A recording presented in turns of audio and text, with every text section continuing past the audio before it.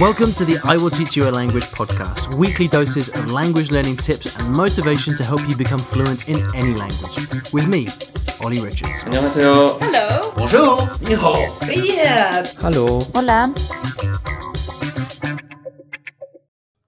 Good morning, everybody, and welcome back to the I Will Teach You a Language podcast. I hope you are well. I'm recording this intro on a glorious, sunny Devon morning here in the UK, and of course, the second I start to record this, the lawnmower starts running outside, cutting the grass here in the garden. And of course, when else would you choose to start the lawnmower as when Ollie decides to start recording a podcast? I mean, honestly.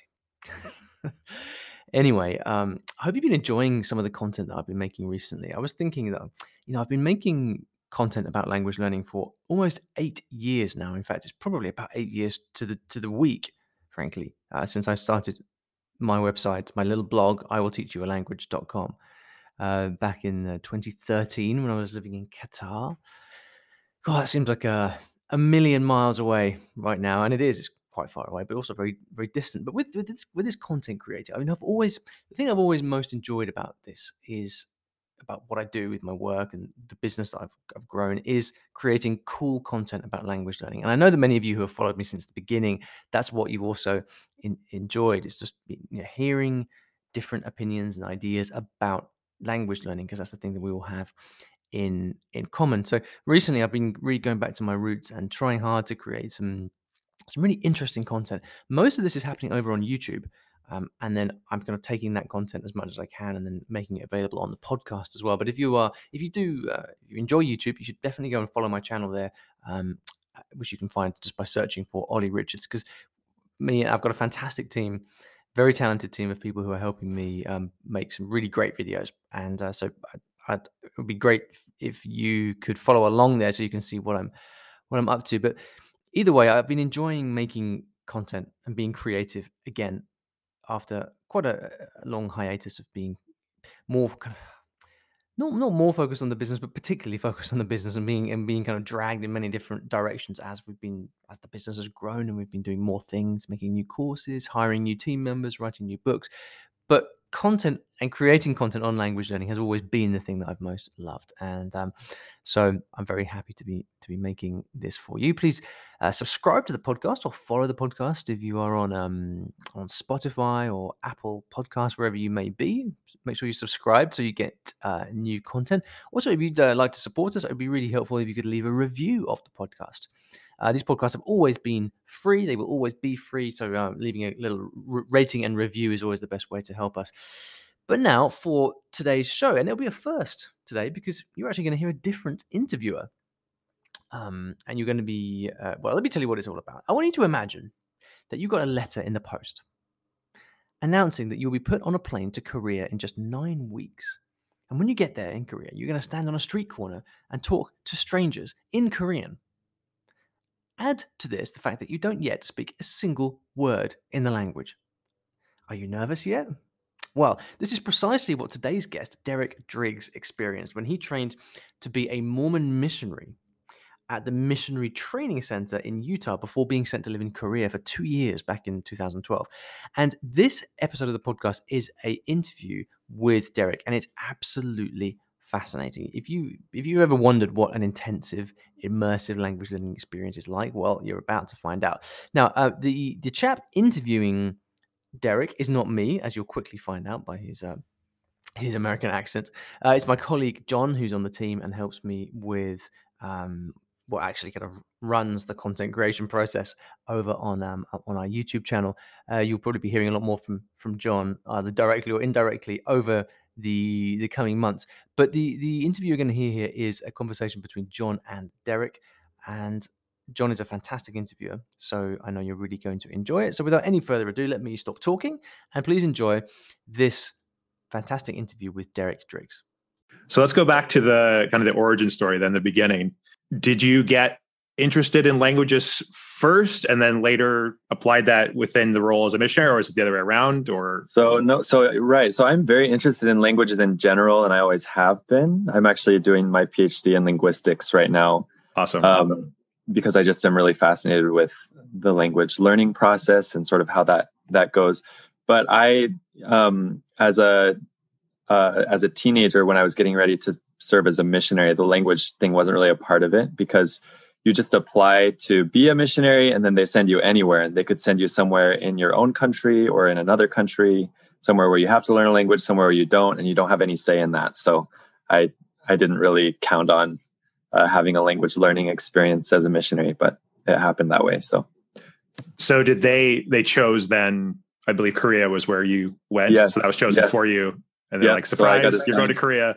Yeah. So you get a letter in the mail and they tell you where you're going. And yeah, I got sent to Korea. So I was pretty unsure of what to expect. Yeah. Tell me about the feelings you had, or the emotions you were feeling that when you got that letter and opened it up. What went through your head? Yeah. So I had taken Chinese classes in high school. I had gotten pretty comfortable with Chinese. And so I had kind of wondered if they would send me somewhere where I could use Chinese, but Chinese doesn't really help with Korean at all.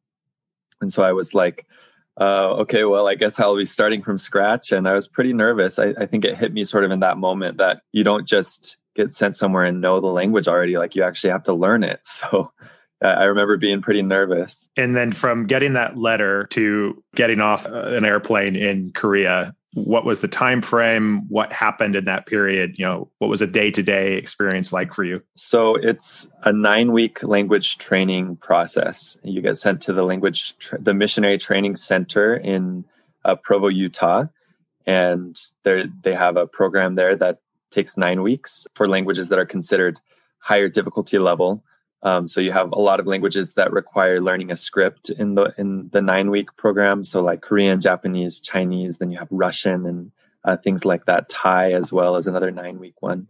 And then other languages like Spanish, French, other Romance languages or Germanic languages are 6-week languages. So I was in the Missionary Training Center for 9 weeks, and then I got put on a plane and sent to Korea with no further language instruction after that. Wow. So just 3 measly extra weeks for all that extra stuff you got to do. So I learned Japanese and Chinese, so I have a lot of empathy here. So you know how it goes. I guess at least with Korea, the Hangul script, at least it's like a alphabet and not a... So the alphabet they did, I still remember we went in day 1 and they just started speaking in Korean to us right away. There was no English at all. And I didn't even know how to say hello or nice to meet you or anything. So I was just so stressed out, I remember. And they taught us the alphabet the first day. So that's really handy with Korean, is the alphabet's pretty easy to wrap your head around. So we did that in a day. And then from then on, we weren't allowed to use English letters anymore either in our studying. So it was pretty quick. So the instruction itself was all in Korean? Yeah, all in Korean, 100%. So they didn't do anything in English at all. I mean, even when, the Missionary Training Center has 2 purposes. One is the language learning aspect, and the other is learning how to be a missionary and how you share about the scriptures and about Jesus with people. And all of that was in Korean as well. So everything from day 1 was in Korean. And in my mind at the time, I thought, they're just full on speaking Korean to us without even giving us any kind of break. But later found out that they were speaking really slowly and really sort of simply for us, but still no English. So run us through if you can remember that time period, run us through like morning to head hitting the pillow at night. What was a typical day? What was involved? For me, it was, we would wake up at 6:30 in the morning. We'd have a little bit of time to exercise and then Bible study time. And then starting around 10 or so, we'd be in classes, and the classes were in 3-hour slots. And during the class, like I said, only Korean was used. And you would have scripture instruction where they would talk about sort of the content in Korean. And then you'd have grammar instruction where they would teach a grammar principle, but only do it in Korean.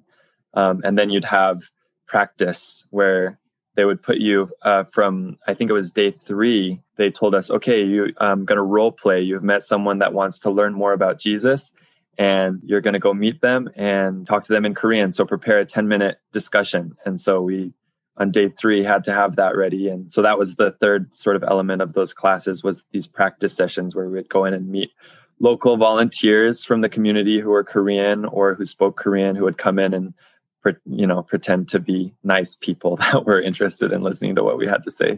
And those classes were 3 hours long, and we'd have 2 to 3 of them a day. And then outside of that, it was individual study time. So tell me more about the individual study. What What kind of approach did you take? I mean, in general, I'm getting that the training center's focus is sort of an immersion, jump into the deep end, start communicating from the very beginning. There's been little shifts in how the Missionary Training Center approaches language curriculum throughout the years, and they'll update the curriculum here and there. But the main focus is always immersion and competence-oriented skill building, basically. And so, that was pretty intense. For me, I remember thinking with my own personal studying, I was like, I'm sitting here listening to Korean all day, every day. The best I can do is write down the words that I hear a lot and then start to figure out what they mean and start to build a vocabulary base. That's what I did. I had this little notebook where I would write down the sounds that I heard repeated a lot and then go up to the teacher afterward and try to ask, what does this mean, this sound that I keep hearing? And they would try to explain it in Korean. And then I'd look it up on my little electric dictionary and just build that notebook. And so my personal study was just going through these vocabulary over and over and over, trying to remember them. And then I would just use the class time to plug them into sort of the grammar, because you don't have time to do very much. So that's kind of what I focused on. I'm sure other people do it differently though. And I would imagine that you had one advantage over maybe just random language learning in that there was this really clear context. You know what the content's about. I imagine by this age, you had a fairly good familiarity with it in English already. So you could have something to connect it with that you already knew. Exactly. So I think one of the first skills that we learned actually was prayer. And praying in any language is actually involves pretty complex language. And there's a lot of sort of honorific information that you have to be familiar with and things in an Asian language. And so it was pretty advanced stuff that we were learning that in any other context would be really useless. I mean, it wasn't going to help us go to Korea and survive at all. And that's kind of okay, because the system is when you get sent to the country or to wherever your area is, you always work in pairs. And one person in the pair will usually be someone that has been out for longer or is a native speaker of the language. And so they've had enough time to figure out how to get by. And so it's okay if you don't have sort of the functional skills as much. So they taught us prayer and things like Bible reading skills and things like that first.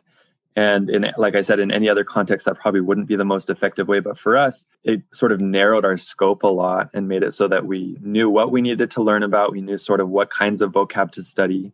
We knew that if we were in a conversation practice setting, we were going to be talking about Jesus. We were going to be talking about God loves you and you have worth and your life is important and Jesus can help you and things like this, instead of having to learn words from 10 different topics every day. So that scope being narrow, I think definitely helped us get functional in the areas that we needed to. Yes, the beautiful power of constraints is always nice. Right, absolutely. Yeah. So that's very interesting about how, since you had a fellow missionary who was more experienced or a native speaker, that they could focus on the sort of practical day-to-day stuff. Because that's usually what most language learners focus on, right? Is that stuff first. Right. But you're jumping way ahead to this advanced stuff, especially. Exactly. I don't know Korean, but I know Japanese. The honorifics, as you say, are extremely complex to Japanese. I imagine. Yeah. So I remember for me, my first partner that I worked with was a Korean guy. He didn't speak much English. And I mean, he spoke way more English than I spoke Korean at the time. So, but he was sort of like, well, I'm just going to speak Korean to you. So I hope you can figure it out. And I remember we'd be at the grocery store and I'm just listening to him, trying to figure out how he talks to people. And we'd be on the street catching the bus and I'm trying to figure out what the bus driver is saying. And so I sort of followed him around and mimicked him for the daily life things. And then when we would get into a missionary like proselytizing or teaching setting, he would kind of let me take the lead using what I'd learned in the training center. He'd say, okay, Derek, you're going to take the next 10 minutes of this discussion with this person and teach them about this Bible passage or something like that. And so that was really intimidating, but I think, again, those constraints kind of allowed me to learn a little bit in a more manageable way. So let's fast forward now. You got to Korea, your first day. Standing, is it on a street corner? Like what? What's this? Okay. So you're on that street corner. Run us through what you're thinking, what you're feeling, what were your fears, what were you hopeful for? Right. So, I mean, first off, I just really wanted to, at the same time, sort of, share what I believed about Jesus with people, but also not be rude and like try to force things on anyone. And so you're wanting to be polite and friendly with people, but also knowing that you don't even know how to do the basics, let alone add all these sort of skills, like pragmatic skills of being polite at the same time and friendly and reading social cues. So I'm just standing there like, how do I even do this? And I remember looking at my missionary partner and being like, you're going to do it for a while first, right? And then I'll just kind of, maybe I can jump in and like say something at the end or something like that. Like, thanks for your time. Nice to meet you. Something like that. And he's like, no, you handle it for the next few hours. You start. And then if you need anything, then I will jump in and save you. And so I just kind of had to be really embarrassed a bunch of times. I guarantee you the people that I was stopping had no idea what was happening. They were like, who is this crazy person? Why is he stopping me on the street? What is he saying? And it kind of was a repeated process of that for the next, I would say, month and a half of just all day long trying to talk to people on the street or on the bus or whatever, and not really knowing what they're saying back to me and trying really hard to think of what to say to them. And at a certain moment, you start to understand some of the same phrases that people say to you frequently, like, I'm not interested, or take your religion somewhere else, things like this. Or, other people like, oh, thank you for your service, or, oh, I've been to America, things like that, because I was from America. And you start to recognize those things that you hear a lot. And then you start to feel more comfortable with sort of a handful of responses like, oh, it's okay if you don't believe me, like, God loves you anyway. Or like, can I help you with anything? Like, can I help you with your groceries or something like that? Like you get used to sort of this handful of sort of meaningful lines that get exchanged a lot. And then it kind of builds from there. So I think at about 3 months, I was feeling like in a typical situation of stopping a person on the street, telling them I'm a missionary, asking them if they want to learn about Jesus. I felt like I could pretty much handle those conversations. And you start to, there's this, so as someone who studies linguistics, we look at this thing, it's sort of the fluency illusion, where your perceived fluency is a lot higher than it actually is. And as a missionary in those first 3 months, I was like, wow, I speak Korean now, because in these daily situations where I used it, I had reached the point where I felt pretty comfortable, and I was in for a lot of rude awakenings after that. But that was kind of how that first little part went. Yeah, there's that little peak, right? And then there's the trough of despair after right. that. Totally. And that long, yeah, building up period to the plateau of the totally. Yeah, totally. So for what I'm understanding is, in the training center, it's a immersion-based deep end approach. Then once you're in country, it's really just the same thing. It's deep end every day, all day immersion. You don't have classes anymore, so you don't have any instruction. No safety will. Exactly. You get 1 hour a day of personal language study, and that's it. So you get to, in the morning, you have your Bible study time and sort of your prayer time. And then you have an hour to study your language, and you sort of desperately practice for the situations that you know you'll need that day. Like, oh, I have a haircut today. Like, I need to figure out how to tell them what I want, or little skills like that you know you'll need throughout the day. Or even like, oh, I'm meeting with this person today, and they shared with me, that they're really grieving after their daughter's death. Like, how am I going to talk to them about how religion can help them? And you're like madly trying to figure out how to say simple things that might be helpful to someone in that hour. And then you just sort of get thrown in to the deep end. So I think that there ends up being sort of a lot of really understanding listeners on the other end who are willing to be patient and sort of give you grace in your conversations. I think this level of intensity is going to be a hard pill for a lot of people to swallow. But I also know that given the context, you're highly motivated, right? This aligns with your beliefs, with your faith. How much of that element of motivation do you think it helps people get through this, when otherwise probably most people, like if this were just language learning for language learning's sake, I imagine that most people wouldn't make it. So what are your thoughts on that? Yeah, for a long time, linguists really thought that language learning was all about this brain plasticity that stops when you hit puberty and you can't learn languages anymore. But there's a lot of sort of emerging theories that suggest that really the important thing is that little kids who learn languages in schools have no other option. They get to school and they are forced to use it, and they have to do it to survive. And humans are built to adapt. So, and especially to adapt socially. So when they realize, for me to be a part of this social circle, I have to speak the language, they don't have another option. Whereas adults, when they study languages, like you said, language learning for language learning's sake, it's kind of like a hobby. If I can't do it, someone will probably speak English. I can always look it up online, or I have even if I'm living in country, I have my group of expat friends who all speak English anyway. So there's not this demand. But for me as a missionary, I lived in an apartment alone with another guy who was Korean and didn't speak any English. Everyone that I was going to meet the next day was Korean and didn't speak, well, Koreans have pretty good English, but they weren't going to speak English to me.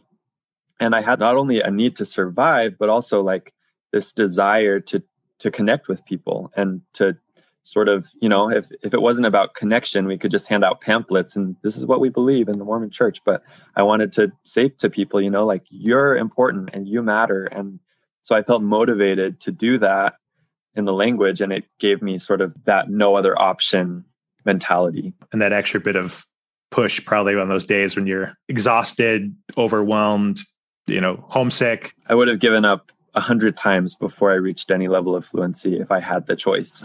And it's been interesting because, I study other languages as well. And, but I don't study them in the same context at all. And having to do this language learning process without that sort of forced immersion and that deep motivation, it's a very different process. And it's really easy to give up too early. So.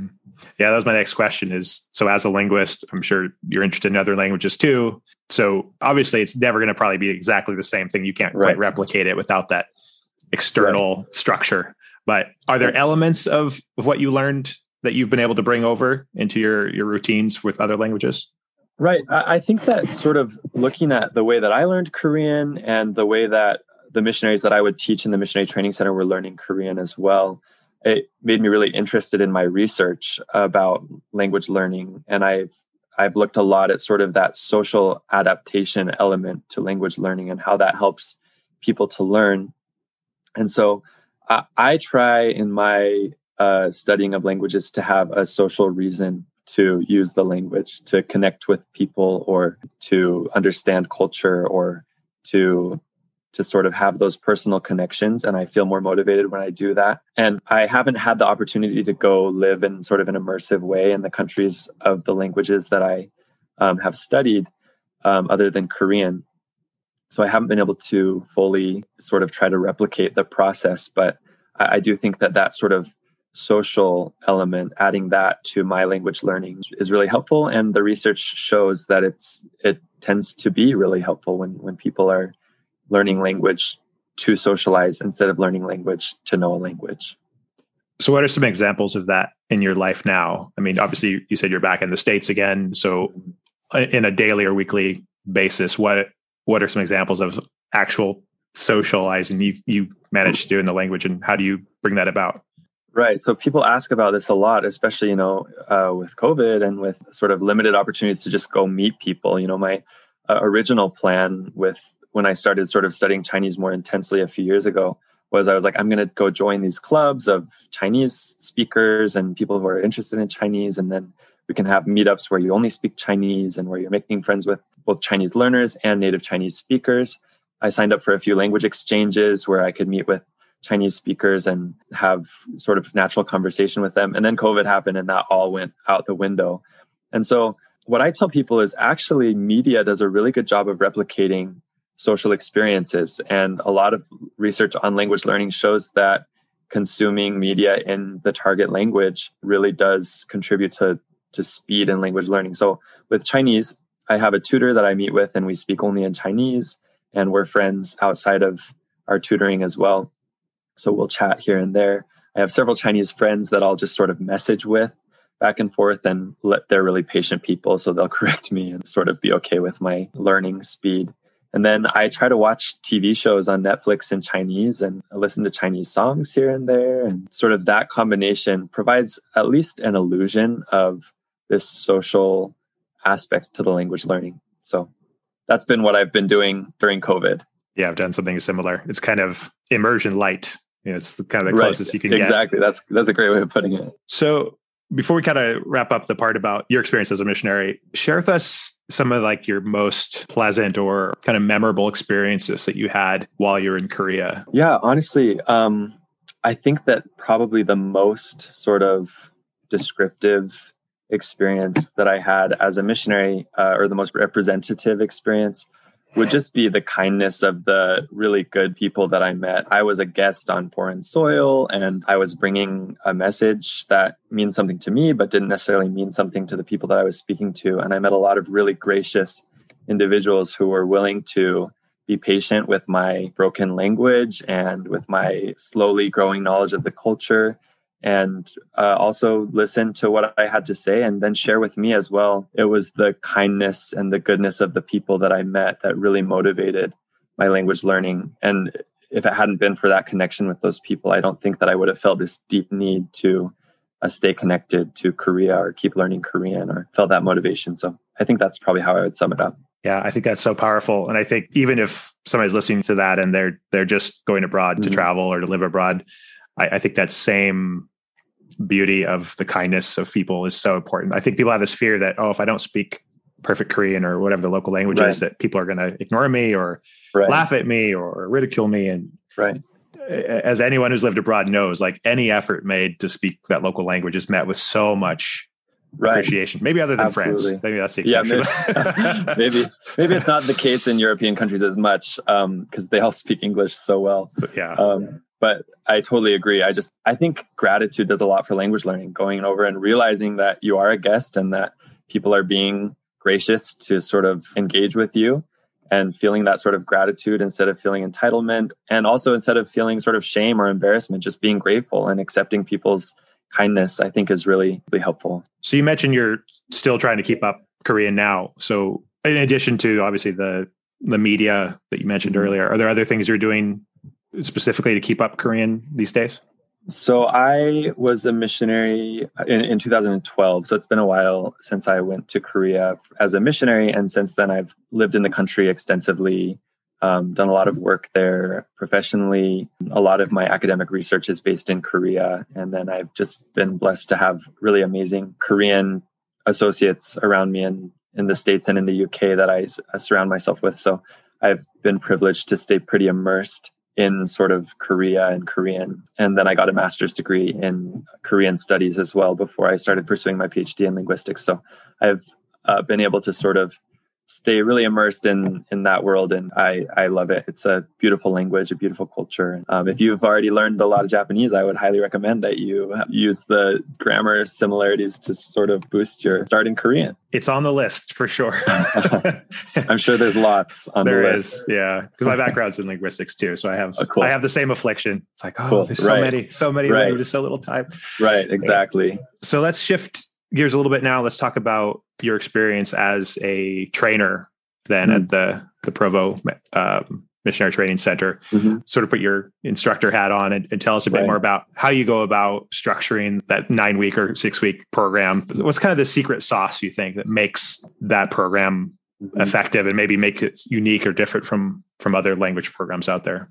Right. So I guess one thing to keep in mind is that I was an instructor at the MTC for several years, but I am no longer affiliated with it. And so I can't speak representing them at all or sort of speak for them. So anything that I say can be taken with a grain of salt. But I think that sort of for me as an instructor, the first thing that sticks out is more than the curriculum itself or more than the way that we design sort of the structure, the way that you perform in an immersive language setting, the way that you speak with people and the way that you engage with people who don't understand the language in the language is going to make a huge difference in their ability to learn it. So as instructors, we practice and we would have trainings and meetings. And the instructors were about half and half, foreign speakers of Korean and native speakers of Korean. So you had both perspectives there.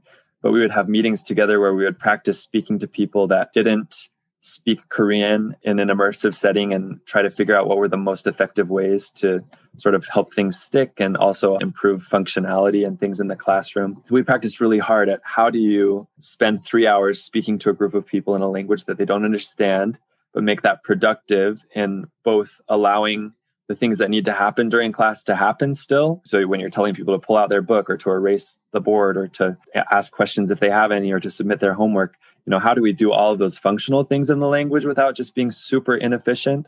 And then number 2 would be, how are we using this time in class where we're speaking the language, but not necessarily teaching the language productively so that it's actually sticking in their heads or so that they can reproduce that language later. So we did a lot of things focusing on repetition of the same kinds of grammar forms or speaking in shorter sentences instead of sort of just flow of consciousness like you'd speak normally. So the way that we would speak to the missionaries, I think, was probably one of our biggest focuses, because in the end, the training philosophy is number one, first and foremost, about that immersion. So we wanted it to be really effective. I think that's the first thing that I would probably say. Were there any specific things you did to make that input more comprehensible? Tactical, practical things that take this mysterious stream of sounds that they don't understand yet and somehow create some kind of comprehensibility? So that's kind of where the grammar instruction comes in. Like I said, usually in every 3-hour class, we'd have one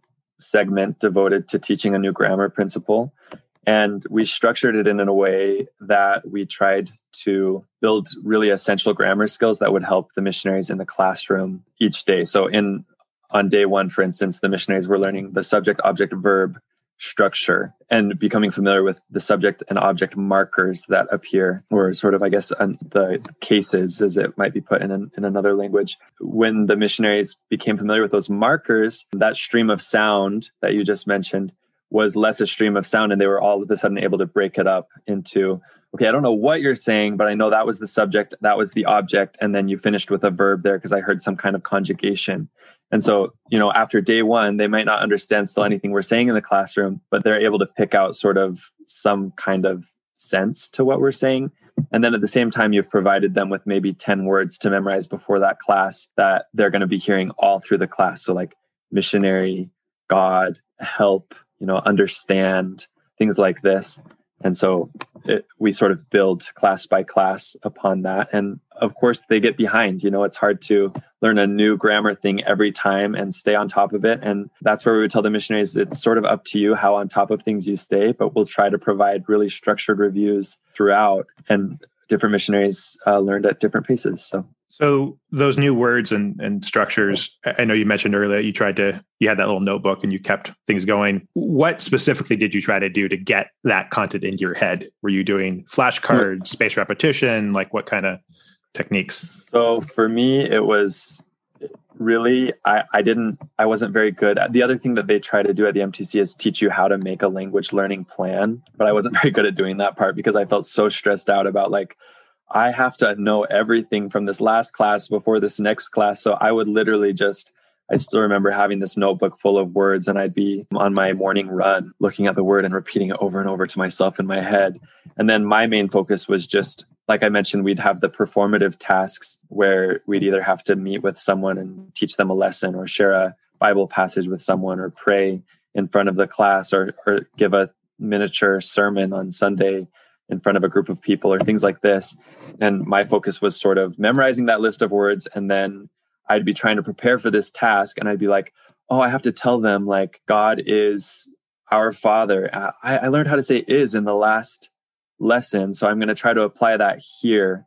So it wasn't so much I'd go back and be like, okay, now I'm going to review how to say is, and I'm going to make sentences to help me do that. I'd be preparing this task and think, what tools have I been given to be able to prepare this task, if that makes sense. Yeah, you're starting with what you need to do, not what you have available to memorize. It's kind of exactly flipping that script a bit. Yeah, exactly. What would you, if you could go back in time, or if you were to talk to a younger version of yourself, or maybe a younger missionary who's just starting out, what would you do differently, or what advice would you give them about maybe common mistakes to avoid that you'd made, or that you've seen other trainees make? I think that the most valuable advice that I was given, and this is really common advice in just the language learning world in general, was just that you have to make mistakes. You have to make mistakes. You have to make a fool of yourself.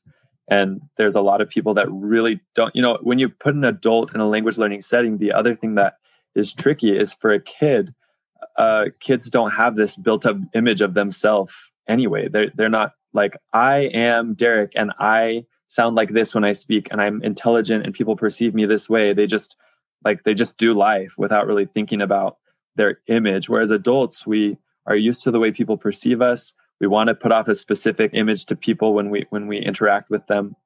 And when we're all of a sudden just given this tiny linguistic inventory, and we're trying to project the same image of ourselves that we project using our native language, using this tiny little thing, we're all of a sudden like, well, I can't be myself, so I won't do it until I have enough to be myself. But it's never going to happen. You have to put yourself back in that little kid mindset of like, I'm not trying to be Derek right now. I'm just trying to order the pizza off the menu. Like, I'm not trying to be myself. I'm not trying to convince anyone that I'm intelligent or funny or anything. I'm just trying to, ask this person about their favorite TV show. If you focus on just getting the language out instead of your image, I think that it makes a world of difference. Yeah, I think that's huge. Realistic expectations. Right. Yeah.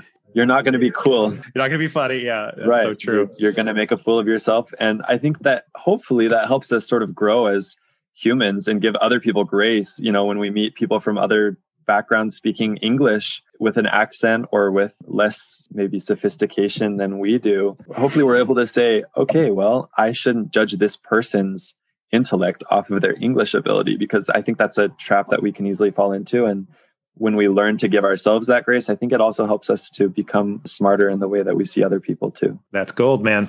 I totally agree.